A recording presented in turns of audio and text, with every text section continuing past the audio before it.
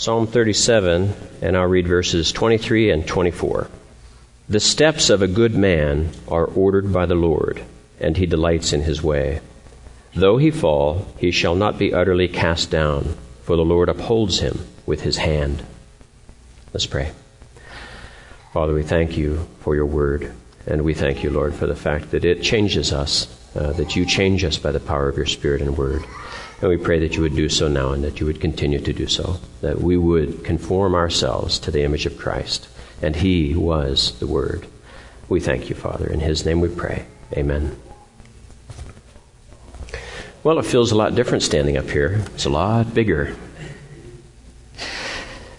The first sentence here is, the steps of a good man are ordered by the Lord. And most of you are probably familiar with the phrase, a journey of 1,000 miles begins with a single step. And I'd told you before about this book that we just read that John Overmill had lent us called A Long Obedience. And then Jane had said it's her favorite book. And it's hard to believe that a journey from up northern Siberia near Japan and that culminates in India began with a single step. That's a long way to walk. A year ago or 2 years ago, I forget now, but Tabitha was teaching at Kiewit Construction, and in her exercise classes, she noted that a lot of the people wore pedometers, and that's because they gave rebates to their people. If they got over 10,000 steps a day, their health insurance cost them less. So they had to get up to 10,000 steps. Now, 10,000 steps seems like a lot, but one of her 45-minute Zumba classes got me up to 6,000 steps. So that's a lot. A lot of jumping around. This is really loud, isn't it? But anyway, we are to not despise the day of small beginnings. And a beginning starts with a single step. Our text says, the steps of a good man are ordered by the Lord. It's easy to read through the meaning of that. The steps of a good man are ordered by the Lord.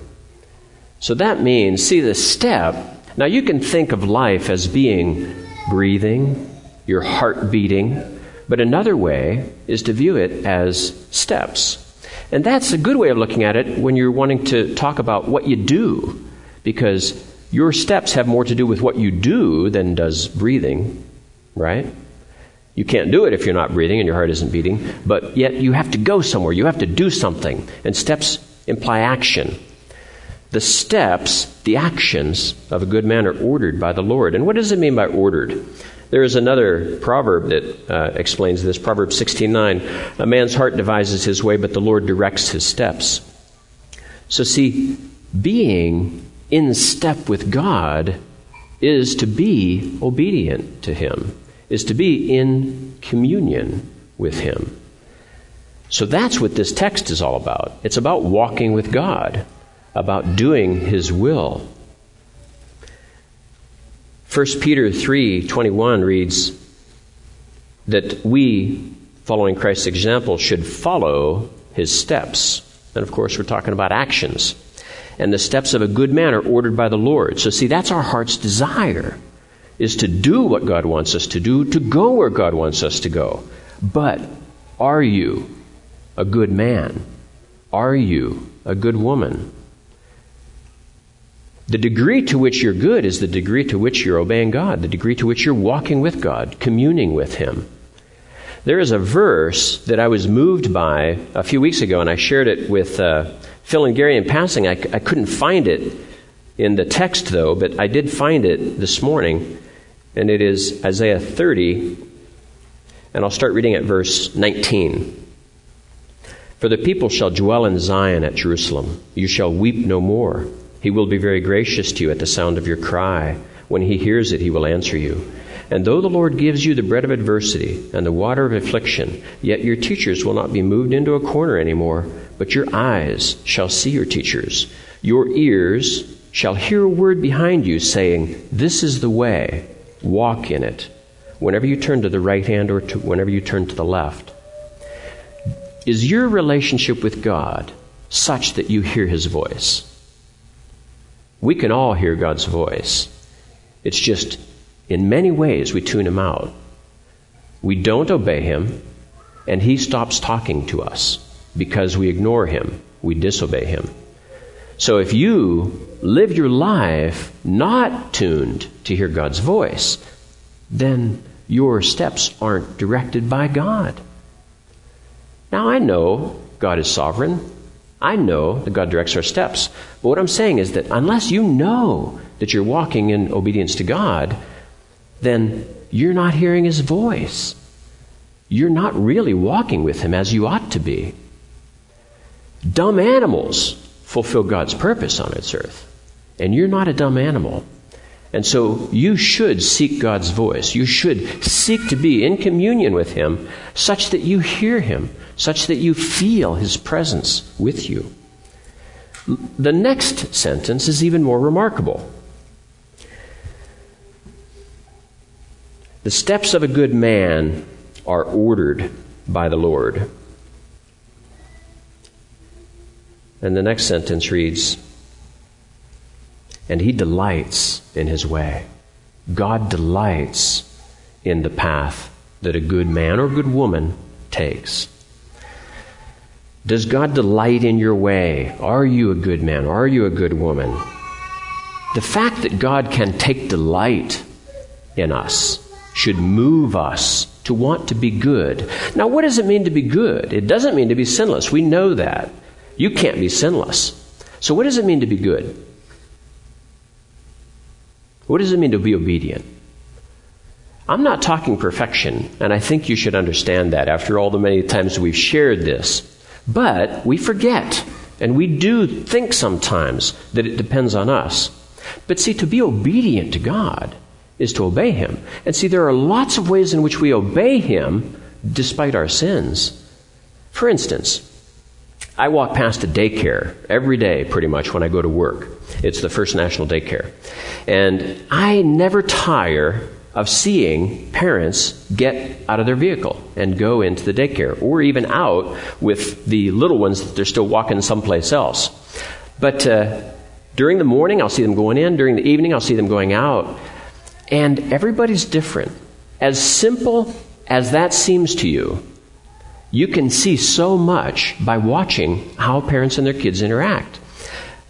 Now, you're around cars, and so it's kind of dangerous, and you've got little ones that maybe want to take off. And so some of the parents are fairly careful, But after you've been doing this week in, week out, month in, month out, anybody could become careless. And yet, think of our walking with God, our being in step with God, as being us being walked into the daycare, walked out of the daycare. Our parent takes us by the hand, and they walk us to that facility. They walk us back. Now, some kids resent this. The parent reaches out for them. They're just walking away.